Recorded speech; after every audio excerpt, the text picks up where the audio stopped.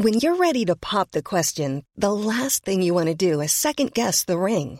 At BlueNile.com, you can design a one-of-a-kind ring with the ease and convenience of shopping online. Choose your diamond and setting. When you find the one, you'll get it delivered right to your door. Go to BlueNile.com and use promo code LISTEN to get $50 off your purchase of $500 or more. That's code LISTEN at BlueNile.com for $50 off your purchase. BlueNile.com, code LISTEN. Millions of people have lost weight with personalized plans from Noom. Like Evan, who can't stand salads and still lost 50 pounds. Salads generally for most people are the easy button, right? For me, that wasn't an option. I never really was a salad guy. That's just not who I am. But Noom worked for me. Get your personalized plan today at Noom.com. Real Noom user compensated to provide their story. In 4 weeks, the typical Noom user can expect to lose 1 to 2 pounds per week. Individual results may vary.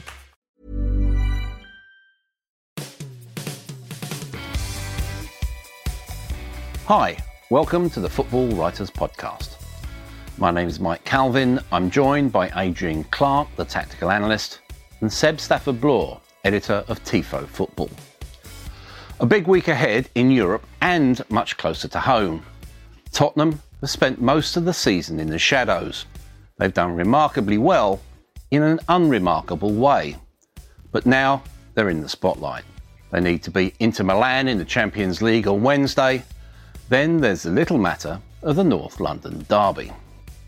So Adrian, as an Arsenal man, give me your reasoned assessment of the old enemy. Well, they're very good. I mean, they were outstanding, weren't they, against Chelsea? I thought that performance was by a million miles their best of the season so far. They've been quite average, I'd say, performance-wise, Spurs, even though results have been excellent. I was supremely impressed. What I think they've got at the moment, Spurs, is serious competition for places in that attacking midfield unit. The two guys that missed out against Chelsea, Lamela and Moura, have arguably been their two best players in those positions. So it was a bold call to give them a rest for the Chelsea game. But the guys that came in, your Erikssens, your Allis, your Son Heung-mings, well, they knew that they had to perform. And yeah, look, standards were very high in that game. The question is, can they maintain it over 3 big games in a week? That won't be easy. Well, it's not just 3 big games. I know Pochettino's talking about 10 games before the new year, which is once every 3 days, basically. You were at Wembley, Seb. From the outside, it had the feel of almost like a landmark performance for Spurs. Inside it, what was it like? Very much so, Mike. I mean, it was... I think Adrian nailed it. I mean, they so far this season, they're kind of in the place they are in spite of themselves because they've been very run-of-the-mill. They've basically gone through games doing just enough to get through. And that was the first performance of the season where they were comprehensively better, not just in patches, because they played well in sort of 10, 15-minute bursts this season. They were just dominant across almost the entire 90 minutes. And Wembley really did respond to it. I mean, there are other issues there. Wembley fatigue is definitely set in amongst the Tottenham fans because, well, everyone's just hacked off with it. It's, it feels like this never-ending saga with the new stadium, and Wembley's not home. And it's like, it's like when you're in a hotel for week after week after week and you're living out of a bag. It's kind of, in the abstract, the same principle. And this was a performance which, I don't know, made everyone forget about it temporarily. And it felt like almost a catharsis of sorts and, rejuvenating and a very timely moment for that to happen as well with the fixtures up ahead. There was sort of almost like a make, do and mend in midfield. Dyer's had his critics, hasn't been playing well for England. No. Moussa Sissoko, where does he come from? Yeah, it's got to be his brother or something, hasn't it? Look, Moussa Sissoko has quietly, in a quiet way, been one of Spurs' better players this season. He's been excellent. Defensively, as much as he has going forward, I think he's done a really solid job for the team without the ball and deserves his place. I looked at the two midfielders ahead of kick-off and I would have picked Chelsea's every day of the week. But what transpired was that Spurs played above themselves. Chelsea were way below par, and Spurs excelled. I still believe that is a slight weak spot for Spurs. If I'm being truthful, they used to really bully teams in the engine room, when Dembele was running things there. They're not the same now. So in the long run, I think that's an area that needs beefing up.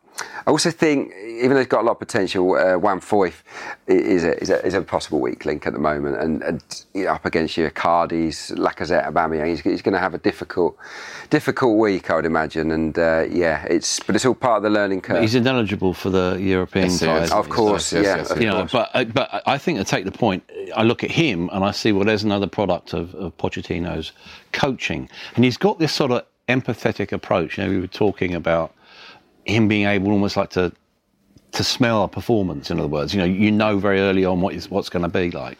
He's always said since very early in his tenure that he knows, and you see him doing this. He'll come to the sort of the edge of his technical area in the first few seconds of a game. He says he can sense what the performance is going to be within about 90 seconds, and. He can't though, can he? He maybe not. I'll tell you what though, Adrian. It sounds great though, doesn't it? Yeah, exactly. It's a lovely soundbite. On Saturday, he had a point because you knew within 5 minutes of that game. I know it sounds absurd, but you knew Tottenham were going to win it just because the intensity was so far above Chelsea's. Their players were right up in the faces with their press, and the energy and sort of the desire to win second balls was just so much greater. And I think sort of one of the themes throughout his season, Pochettino, has been attitude. Right? The thing that annoys him most is when he doesn't see the required attitude from his players. The most angry I've seen him actually was at Vicarage Road when he came in after they lost, and he was livid because he was slightly red-faced, and he clearly had a little bit of a shout because he said, you don't win games just by taking the lead and then stopping and just retreating and going down to second or third gear. You have to keep going on an opponent. And what pleased him most was he was asked about his tactical approach, and he was given a setup to kind of praise himself with his game plan. And he rejected it. He said, no, the most important thing is these 11 players and the way they played and the levels they achieved emotionally. And obviously, the sort of the Twitter intelligentsia sort of didn't really like that, and they're right not to. But he had a point, and it was sort of that is his thing attitude, definitely. No, it was good because you look at that sort of weakness that you talked about. I thought that was manifest in the first game against Inter in the Champions League group, where frankly they lost when they should have won it. Basically, they can't afford anything like that, can they? They can't. No. There's always win or bust, isn't it? So they might as well go for it. And if the attitude is right, then Spurs are a match for anyone. We've seen that. What I will say, going back to that last word on the Chelsea game, it was Chelsea's first away trip to anyone decent. Before that, I think West Ham were the highest ranked team they'd travelled to. Mm-hmm. So I think it was a shock to the system, and Spurs were right to get in their faces, and it worked. Could work again against Inter Milan. It's I just worry a little bit when you come up against someone like Icardi, who's just sort of on fire, that you can't afford to switch off for a second. So that's exactly what happened in the first game. He did nothing apart from score. Yeah. And it was a brilliant goal as well. It's lethal. They're up against it, aren't they? Because got to go to the Nou Camp and win. And even though Barcelona probably might put out the second string for that one if they've already. Well, you'd have thought so, wouldn't you? They'll be in cruise mode, and but also if you just look at, football's all about resources these days. I saw a stat at the weekend that now Barcelona, the average wage is over £10 million each a year. Mad, isn't it? It's crazy. It is mad. Absolutely crazy. On Spurs, I think their biggest challenge is to maintain that energy, that attitude, over 3 games in a week. It's a really hard thing to do. It sounds odd because you just think a lot of fans will turn up and think, well, just do the same again. But every day feels different as a footballer, and you can't always, for whatever reason, you can't summon up that same energy, that same electricity isn't always there. So I can't see them producing 2 more performances of that level. So they're going to have to be very clever to get the right results in all 3. Mm. We look around and we ask the same question probably in Merseyside and in Manchester because of the cosmopolitan nature of modern football. Yeah. Are North London derbies as intense as they once were? It's a really hard question to answer because in my lifetime, there's been this sort of change in dynamic, which has come gradually. Sorry for saying this, but You're not sorry. Well, no, I'm not sorry at all. I love it. I'm being polite. I love it. But it's sort of in the 90s. There was this. Tottenham Arsenal felt very much like Tottenham West Ham does now, in the sense that sort of Arsenal had bigger objectives, especially towards the end of the decade. And for Tottenham, it was the game because it was, my own fan base won't thank me for saying this, but it was the cup final. Whereas now it feels like both sides are on almost an equal footing and they're both vying for a similar place in the table. Probably not the title if we're realistic, but certainly a place in that top four. The intensity, I don't know if the intensity is the right word because the characters aren't the same. You had some fairly volatile personalities in those games in the past. Players like Tony Adams and Martin Keown and Patrick Vieira, Ian Wright. It's not the same. It matters just as much, definitely. And it's a more interesting game because it's more even. It matters more to Arsenal fans than it probably ever has because it's serious competition now. And I make you absolutely right. I think I'm probably battling out for fourth place, I would imagine. Maybe third, looking at the way Chelsea were dismantled at the weekend. Maybe they're not so much of a sure thing at third. So no, they're two very even teams. I don't think there'll be more than 3 or 4 points between the two clubs at the end of the season, which is why this is a massive game, huge game, particularly for Arsenal because they're at home. If Arsenal play like they did against Liverpool, which was really attack it with no fear, really full-blooded. It was so intense, that particular performance. If they play like that, I think they'll win the game. But anything less, and they could easily trip up. I'll turn the tables a little bit, Seb, if I may. Sure. I asked Adrian, as an Arsenal man, to talk about Tottenham. You, as a Tottenham man, what's your impression of Arsenal as they stand? In recovery, Mike. I was there yesterday to see them beat Bournemouth, and they deserve to win. But they still look a little bit fragile. They're doing the right things more than they were. There's a little bit more sense to that team. Not least in Lucas Torreira, who I think is a really good player, and the kind of player Arsene Wenger needed to sign for about 10 consecutive years, but never did. But that's an ideological problem. But he makes them look better. I still have big questions about that defence. I don't think Mustafi is good enough. He looked very vulnerable yesterday. I think Socrates is a good signing, but still probably lacks the understanding with Mustafi inside him to be as stable as Emery needs him to be. I like the fullbacks. Aubameyang is Aubameyang. He's a very good player. I think Mkhitaryan is hopeless now. I'm sure I've just created a jinx, and I will be in a week's time. I'll receive all kinds of Twitter unpleasantness. But I can't remember another player who has disappointed me more coming into the Premier League, given what he was, probably since Andrei Shevchenko. So I don't imagine we'll see him in the derby. I think they're a better team than they were. I think they are a harder team to beat. You can't guarantee the kind of silliness that Arsenal used to produce on a regular basis towards the end of Wenger's run.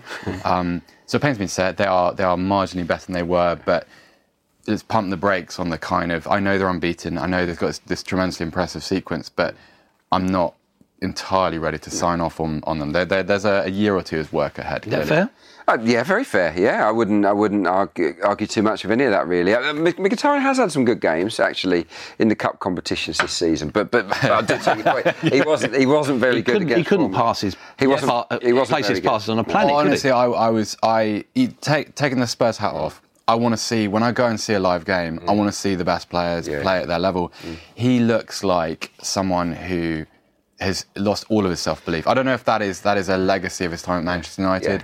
I don't know if it's just a lack of understanding with the players around him. I'm not sure, but I was shocked. Yeah, Unai Emery, very good. I think so far so good with him. I really love his game management. It's not easy. It's easy for people like me, tactical analyst or whatnot, where you're sitting watching it on TV or at the game from up high. You can read the game quite easily at times.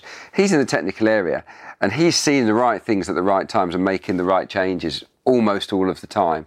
His substitutions have had a huge impact this year. He's very quick to make substitutions. Yeah, he doesn't mess around. The Guendouzi change yesterday. It's ruthless. It's ruthless, and I love the fact that no one is now safe. It doesn't matter what your surname is. Yeah. You're not guaranteed to play every single game, home or away, and we saw that with Mesut Ozil at the weekend. He's picking teams with a horses for courses approach, and that is just what that group of players needed, because now they can't take anything for granted, and that is why we're seeing higher standards. With Ozil, were you surprised at that omission? Not at all, no, and I don't think it's a big deal. I think that he has had some really good games this season, and he had some ineffective games this season, but that's Mesut Ozil. He is a luxury player, but when he's hot, he's sizzling. isn't he? So I think you can afford to have a few games where you do leave him out. It doesn't mean Unai Emery's written him off. I just think he felt Bournemouth away, I don't need him. I think I can get away with winning by leaving him out. This isn't the type of match I feel that might suit him. And he was proven correct, wasn't he? Arsenal got away with it. They won. So all this talk of Ozil being an outcast and whatnot that's in the press today, nonsense as far as I'm concerned. He'll play against Spurs. Also, when that team news broke, I was watching Ozil during the warm-up. He was absolutely fine. He was messing about in the rondo with the other substitutes. He's having a great time. If anything, he looked pleased for the day off. The one point, the caveat of this is you pay £350,000 a week for a player that you're happy to leave out for certain away games. I totally get why people are flummoxed by that and they think, well, surely you've got to get rid of him. Well, you've got the same thing going on with Alexis Sanchez up at Man United. Is that an Arsenal thing? Well, my view on that is that he is an expensive luxury player, but that he's still worth it, even if you do leave him on the bus sometimes. I don't think it's that big a deal. In fact, it might make his good days come about more frequently if he has this little jolt every now and again that reminds him, I'm not an automatic selection anymore. Yeah, taking your point about the nature of the unbeaten run, but it is 17 matches. The other stat that amazes me still is that they have yet to be ahead at half-time in any fixture. It's mad. It's such an annoying stat for Arsenal fans, but they haven't been very good in the first half. It's weird, but what you could say is that is Unai Emery getting his game plans right, his starting 11's right? Sometimes maybe he hasn't, but what I will commend him for is seeing what needs to be fixed. And then in the second half, they've been sensational in most of the second half. It's odd. It's about time they started the game fast. And as truth be told, I think in the derby, if Arsenal produce a typical first half performance of this season, they could find themselves 2 down. Mm-hmm. And because Spurs, they've got clinical players, so they've got to be on it right from the word go. The one game that they were actually pretty good in the first half was Liverpool. And like I say, a replication of that and they'll be all right. What was anyone in particular impress you at Bournemouth? Yeah, it wasn't that type of game, was it? Not really, Mike. I think Leno, the goalkeeper, played well. Had a couple of poor moments with the ball at his feet, but he made a couple of really good saves.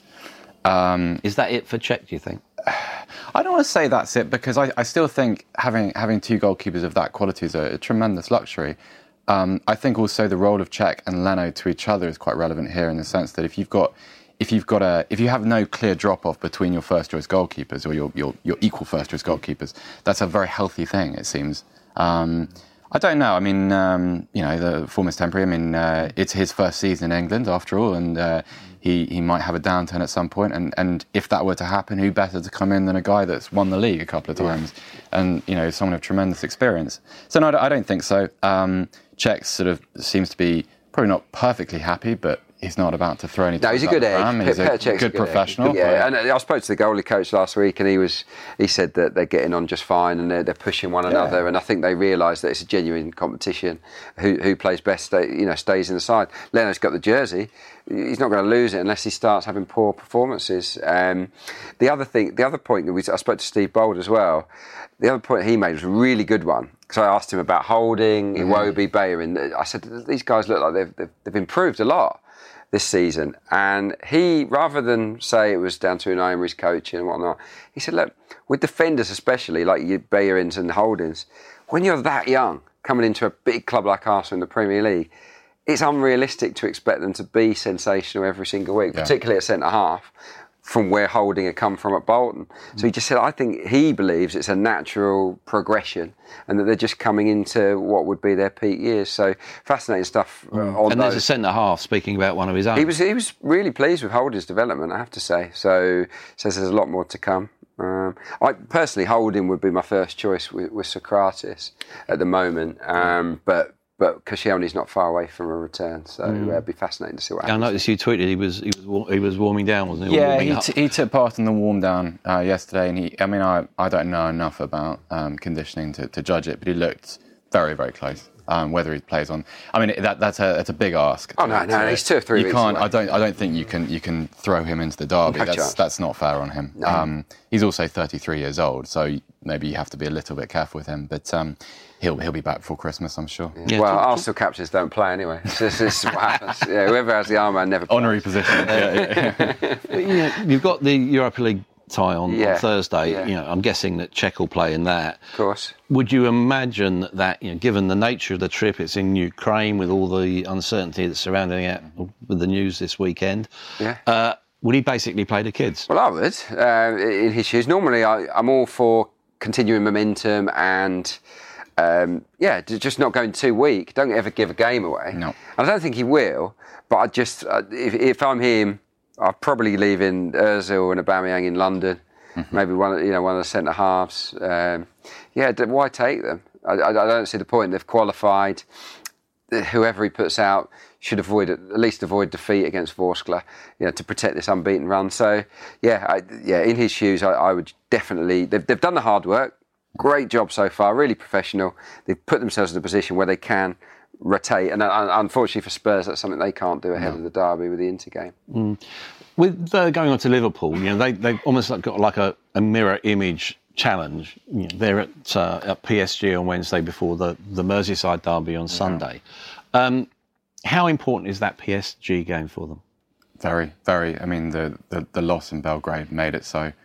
I mean, on paper, it's a horrible place to have to go and win. I mean, I think they actually will.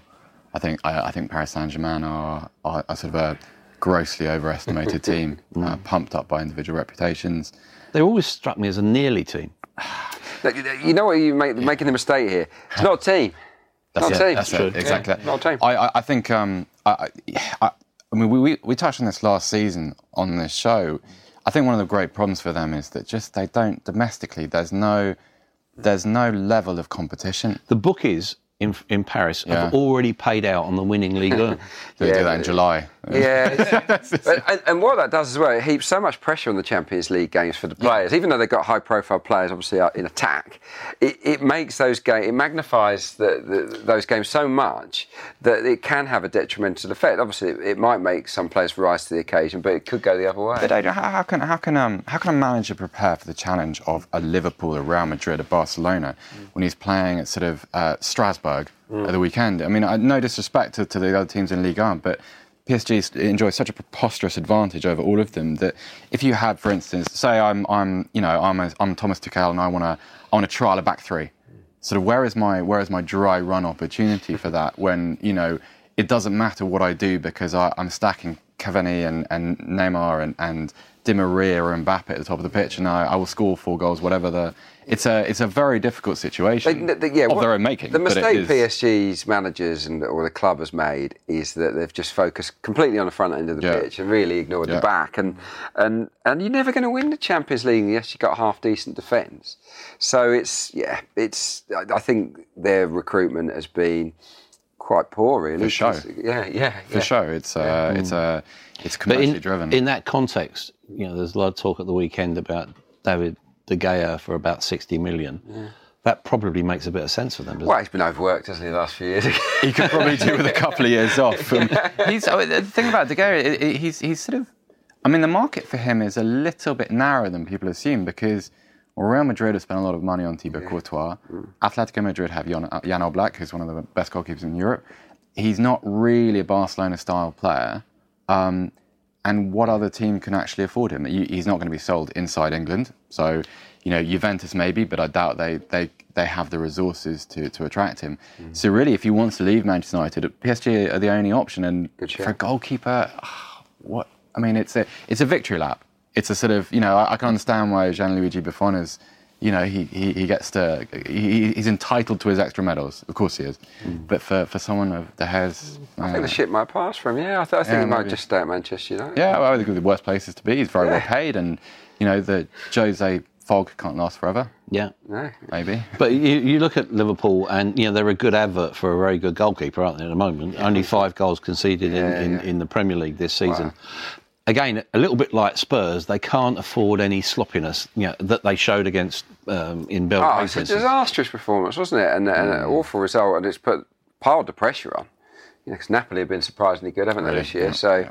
So yeah, look, there's a very real danger Liverpool could go out of the Champions League. This is a tough game. I'd probably side with Seb on this. I think it wouldn't surprise me if they went to PSG and won. I think they'll score a couple of goals at least. Could be a real thriller in Paris. Entertaining game. But yeah, no, the Liverpool back four, back five has been excellent. Obviously, they finally addressed the goalkeeper issue, which I think was costing them a few goals per year. They've finally given Gomez a run at centre-half, which I think he's great. Every Liverpool fan wanted to see it. It's got Alexander-Arnold into the team. I mean, the defence is fantastic now compared to before. And conceded only 15 goals in 28 appearances under Van Dijk. And they do defend really well from the front as well. So before it was all about defending from the front because we've got a rubbish defence. Yeah. Now they're still defending well from the front, but they've also got a better rear guard. So it's no surprise to me that those stats have come in. And yeah, I mean, but for a sensational City start to the season, they'd be top, wouldn't they? Yeah, and that does skew people's almost objective really. If you look at Alexander-Arnold as a good example of the way that club nurtures players, but also someone who's got an identification with the fan base and the community. Scored another fantastic great goal at Watford. How far can he go? As far as he wants, really. I mean, he reminds me a little bit of a young Kyle Walker in the sense that he's a great technical footballer. He's got blinding acceleration. Still think he has a little bit to learn without the ball. I think one of the great benefits of that Alisson Van Dijk axis in the middle of the pitch is it's made life for those fullbacks easier. It's probably not a coincidence that Andy Robertson has also really improved this season and looks like a top class player. I mean, I think it's for a young fullback. I think it really is just about experience. I mean, maybe Adrian knows this better than I do, but I mean, like it in terms of understanding and being exposed to certain challenges, whether that be inside the Premier League or in the Champions League. Playing against, if fit, he'll play against Neymar and that's a pretty steep learning curve, but then a very, very valuable thing for Liverpool and England. You don't get better unless you play. Exactly. You play against the best as well, and Klopp, to his credit, has given Alexander-Arnold the nod against some seriously good players in the last 2 or 3 seasons. And ahead of Nathaniel Klein. I know he's been injured, but Klein's not a bad player either. England probably have 3 of the best right-backs on the planet, don't they? I mean, Trippier, one of the players of the World Cup, probably right now 3rd choice. He's had a for England. big drop-off. Yeah, he's had a drop-off. I know he's had a drop-off, but yeah, he's not busted flush. So we've got 3 outstanding right-backs, and if the other 2 weren't so good, Arnold would already have 15, 20 caps. Well, we said on this show last week, you look at Wan-Bissaka at Palace, Right.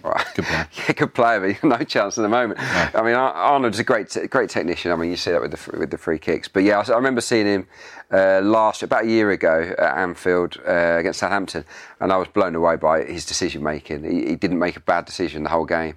So for a teenager to be doing that in the Premier League, it means you're special. I was a 19, 20-year-old when I went in the first team. I did okay, but he's doing a lot better than okay. He's excelling at that level. And again, it's easy to excel in 1 game or 2 games. But he's doing it most of the time, and that marks him out as the real deal. And the fact that he gets preference on free kicks, for a kid to do that as well. Senior pros protect that, don't they? Yeah, definitely. Well, he scored one, didn't he, in Europe? One of his first games. I think it was last season in the qualifying round for the Champions League at Hoffenheim. He's got blinding free kicks. It was like 30 yards into the bottom corner.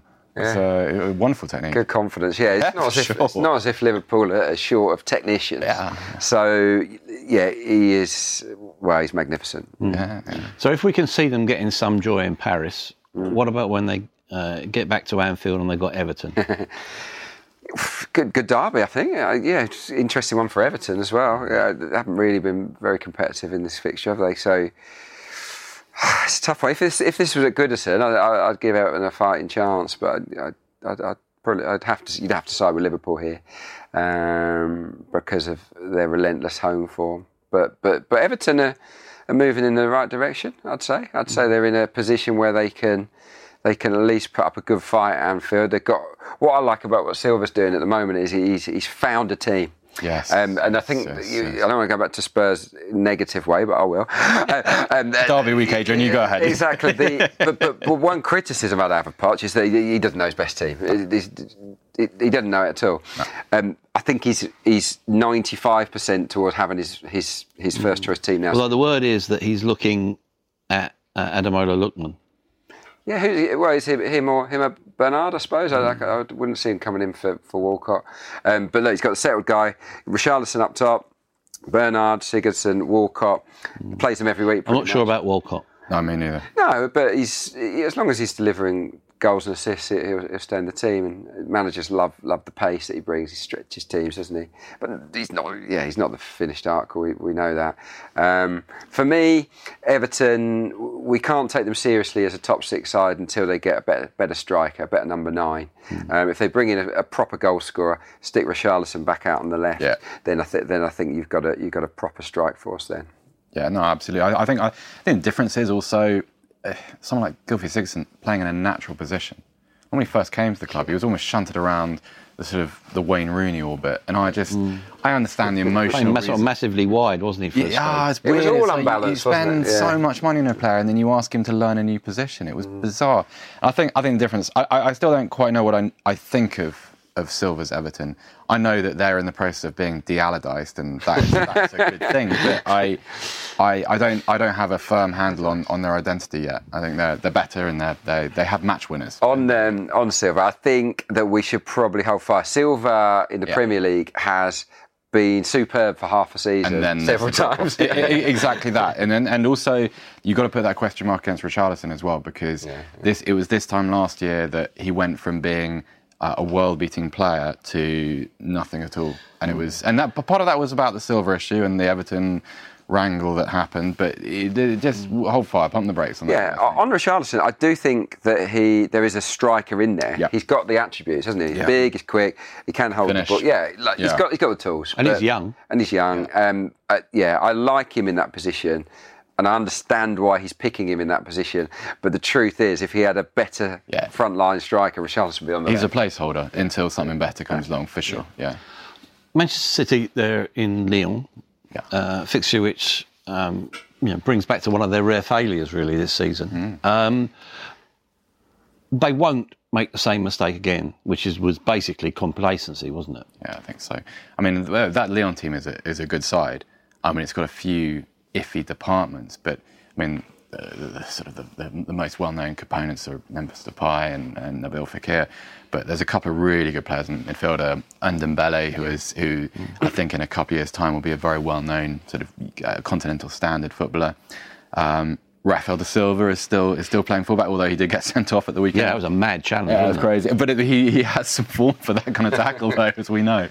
And they're a good side. I think it's an awkward one going there, but I think, I mean, we talk about this quite a lot, sort of off the camera, Mike. And it's City, and you can never look beyond this great weight of talent. And if the attitude is right, you expect them to dominate the game, and that's the way of things now. So they're very, very, very good. Are they almost too good? Too good for the general health and wealth of English football? Oh, for English football, yeah. No, because you want to raise standards, don't you? And I think that actually they have. They have raised the bar for the other teams. Leicester winning the title was obviously the best thing that could ever happen for the Premier League because it was a brilliant story, but also because it was a jolt for everybody else.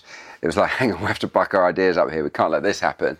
And everyone's got so much better. You put all of the top 6 against their previous versions. That's a great point. And they would win. So yeah, it's maybe not Manchester United. Manchester United probably draw 0-0 with themselves. Who was in charge of United then? Still Van Gaal. Yeah, they weren't very good. That's goalless draw, Adrian. Nailed it. So no, I don't think it's bad for English football. No, we're watching some glorious football. It's a shame that they're wiping the floor so easily with some of the also-rans, but that has always happened. Across, if you looked through the history books, the teams at the bottom often get hammered. We might as well get on to Man United then. They've got young boys at Old Trafford on Tuesday. It'd be really interesting to see what the atmosphere is like, having been booed off against Palace. I suppose the question is, if the Manchester United manager was Joe Blow and not Jose Mourinho, would Joe Blow have gone by now? Does Joe Blow also have a much less lucrative basic wage and a far inferior redundancy compensation? I don't know, Mike. I don't know what I make of Jose Mourinho anymore. I think I'm less sort of drawn to the result on Saturday and more the comments he made about Anthony Martial and Jesse Lingard before. You know, these are guys that are playing well. You know, Lingard especially had a good international break where he could have come back to his club full of confidence, and I think he's a very good player, but also, you know, an emboldened player. And he just told them down in the press. You think, it's almost like, because of the way Manchester United are playing, the only thing to talk about in relation to them is what their manager says on non-match days. That's a very strange situation. And also, with someone who is so often been heralded as being very astute in his media handling, very sly with his manipulation of attitudes and squad harmony and tension, and all of a sudden it's just a mess. It's a nonsense. Yeah, you've been in a lot of dressing rooms. Yeah, that's interesting. What is the impact of that type of, let's face it, unfair and probably illogical criticism on fellow pros? Yeah, you would go down like a lead balloon, and players will be talking about it, and they'll be moaning about the manager and probably threatening to go and knock on his door. I'm not having it. I'm not having this. Adrian, when so there's different strains of managerial criticism. So a manager says to you, you were rubbish last week because you didn't do X or Y very well. This guy has said, well, you don't have the heart, or whatever he said. He questioned the sort of the essence of the if you question a player's professionalism, and this is why I'm absolutely flabbergasted at how well Luke Shaw has kind of come back from being battered psychologically by Jose Mourinho. He's shown real strength of character to kind of put it to one side, because if he'd have said those things about me, I don't think I'd have wanted to play for him anymore. You've also got to consider, when I played 20 years ago, whatever, players were generally more used to managers having a pop at them, and they were tougher. But every single manager, and this is without fail, every single manager I ever played for in a professional game said, whatever I say publicly, I'm not going to hammer you in the public, but behind the scenes, that's the truth that I'm going to be talking. So when a manager goes against that, then it's a recipe for disaster. It really is. The modern player is also incredibly sensitive. I think there's an argument to suggest that Jose Mourinho can't handle the modern player, and that is why he's not the manager he was. So, in other words, the game's left him behind. Well, I mean, I don't know. I mean, it's a very broad term. I just, when a manager criticises a player in public, there's usually a fairly transparent reason behind it. Like, managers have always Brian Clough liked to tweak his players. Tough love is a thing. I remember there's a story about him picking a fight with Larry Lloyd because he wasn't wearing a blazer, just for the sake of it, just to kind of. But you probably didn't go to the papers and say exactly that. And so there's no upside to this. It's just a kind of. It's almost like he got bored during the international break and just thought... Yeah, on the flip side, it was only a couple of weeks ago that Jose Mourinho was almost sitting there smugly saying, you see, a bit of tough love from me, and now look at Martial, look at these guys, they're absolutely flying. So I don't know what's going on behind the scenes, but my hunch, based on what he said, is that the players are not loving Jose. They can't be loving it. And if you are not sure whether you can trust your manager to look after you in the public eye, it's not going to last. Let's go for them from the personal to the professional. Yeah. Worst start in 28 years. Mm-hmm. They've created fewer chances than Southampton, who are struggling for their lives. Does that say a lot? Absolutely. I mean, you can't look beyond it. I mean, the weight of attacking talent of that club, and the wage bill behind it and the transfer fees spent on it. On Saturday, they're outshot by a team who haven't got a forward.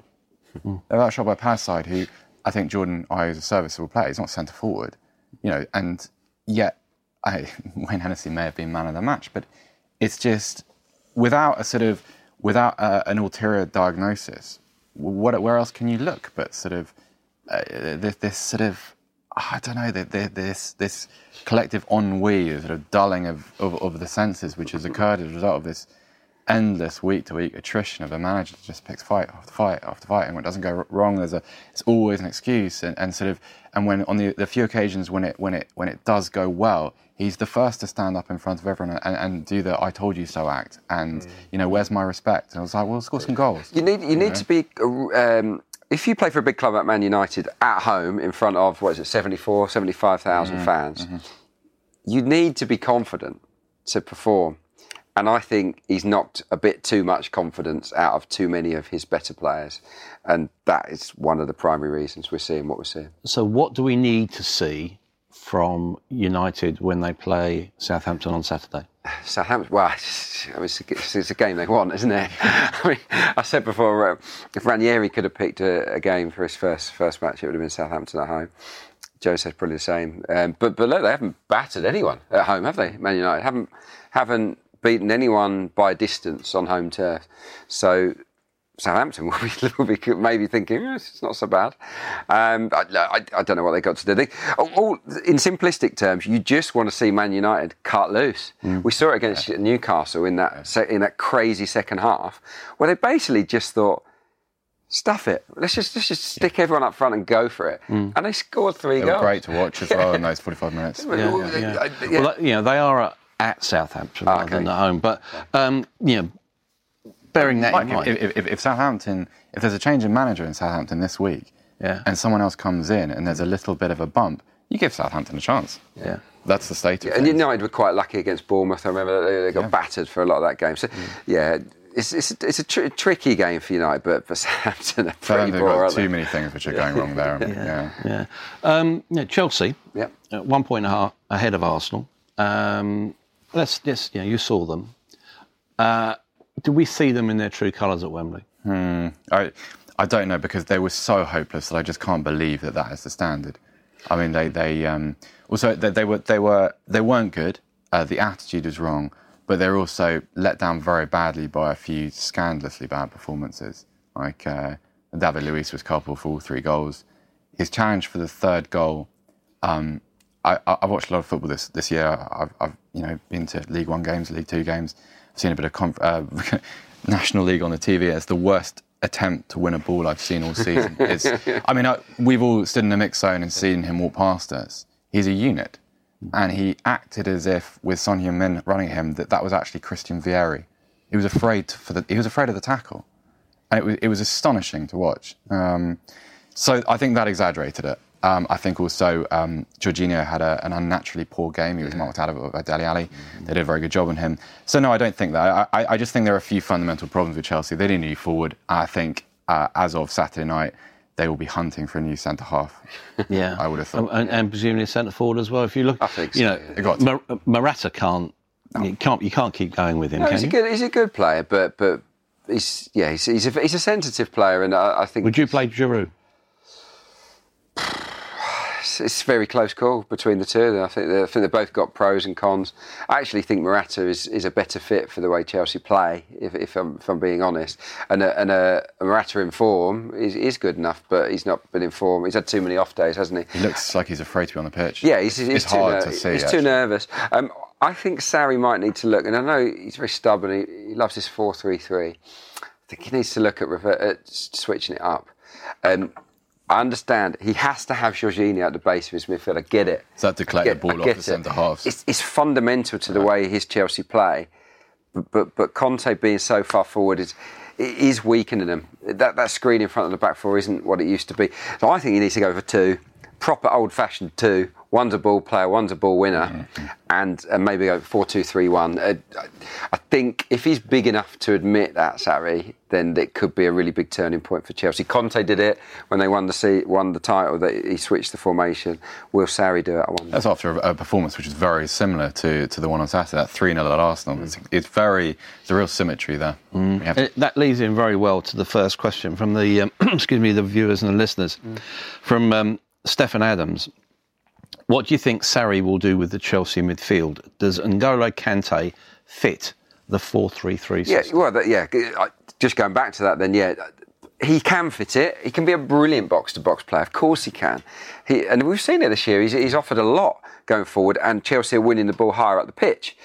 But against really good opposition like Spurs, Jorginho, he was exposed. His defensive frailties were exposed. So for me, put them together and just change up the system a little bit. Go 4-4-1-1. Hazard in behind a striker. Potentially that would be what I would be looking to do. You could afford to drop a Kovacic or a Barkley if you wanted to keep the wingers. So that's how I would play it. Yeah, I agree. Nathan Besford, one for you. You talked about the possibility of Southampton getting rid of their manager. Are the panel surprised there's only been one sacking in the Premier League this season? Yes and no. I mean, historically, yes, but no in the sense of what the Premier League is this season. I'd have been, your obvious candidates were Slavisa Jokanovic, of course, and I suppose David Wagner and Neil Warnock, but neither of them deserved to leave their clubs, obviously, given what they've achieved. I am a bit surprised that Mark Hughes is still there, not necessarily just because of the performance, but the reaction to the performances and this list of excuses which comes out and this... Do they need to get the director of football in before they get the manager? Because you want the director of football to appoint the manager, or at least to be aligned ideologically with what the manager wants. And the big problem at Southampton is not one single issue. It is this multifaceted, it's the poor recruitment, it is the style of play, and also this strange disconnect between those two things. And until you cure that, you can appoint whoever you want, and it's not going to work. Well, Hughes is a dead man walking. Yeah. It's just a matter of time before they appoint that person above him, who will then get his own person. I think he's the only manager that actually deserves to be sacked. I agree. I think he does deserve to be sacked. Yes. But he's probably the only one. Jokanovic, in my view, did deserve to be sacked, even though he was sensational the year before, just because his mind was absolutely frazzled. He could not see the wood for the trees. Right. And I think they were heading for bottom spot until they made that change, unfortunately. Right, another managerial change which we can end on. Big Mick McCarthy, back in football with the Republic of Ireland. Stephen Kenny, very highly rated former Dundalk coach, taking the under-21s. They're obviously taking a little bit out of the England playbook here. He's going to have a couple of years, then take over from Mick in 2020. Good, bad or indifferent appointment? Good structural change. I'm a little bit indifferent to the top layer of it because Mick McCarthy did wonderful things with Ireland not so long ago, but he did wonderful things with a much more gifted generation of Irish players. I don't think the problem with the FAI is a manager. I think it's the structure and things contained within that and some of the individuals within that. I think this is a progressive step in the sense that there is a clear plan. I mean, you've always got the sense before that, with the appointments of Martin O'Neill and Trapattoni, and it was like we're just a results business. There's because there's all kinds of problems with the League of Ireland as well, and there's a cultural deficit which needs to be cured, and that's a very long-term issue.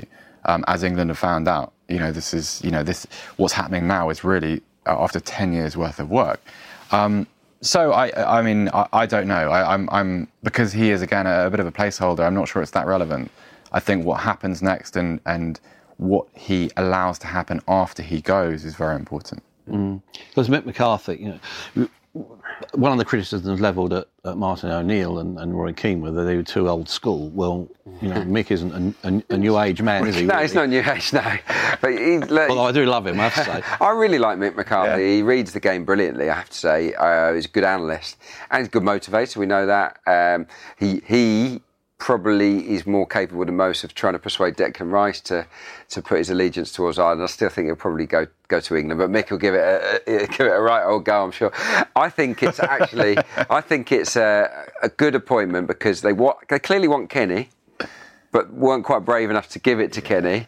So it's like a holding position, isn't it? So, no, it makes sense on lots of levels for me. If I'm Mick, though, I'm a little bit put out that you kind of know that you've only got X amount, but look, he wanted the gig, and look, good luck to him. Really like it. It's a strange thing to do that publicly, to say this is what's going to happen. You could have agreed it contractually and then just allowed it to sit in the background, but it's created a little bit of the supply teacher aspect to his reign, I guess. Yeah. Well, the problem is there's not a lot there to work with. Now, they say never go back, and they're probably right. Thanks for joining us here on the Football Writers Podcast.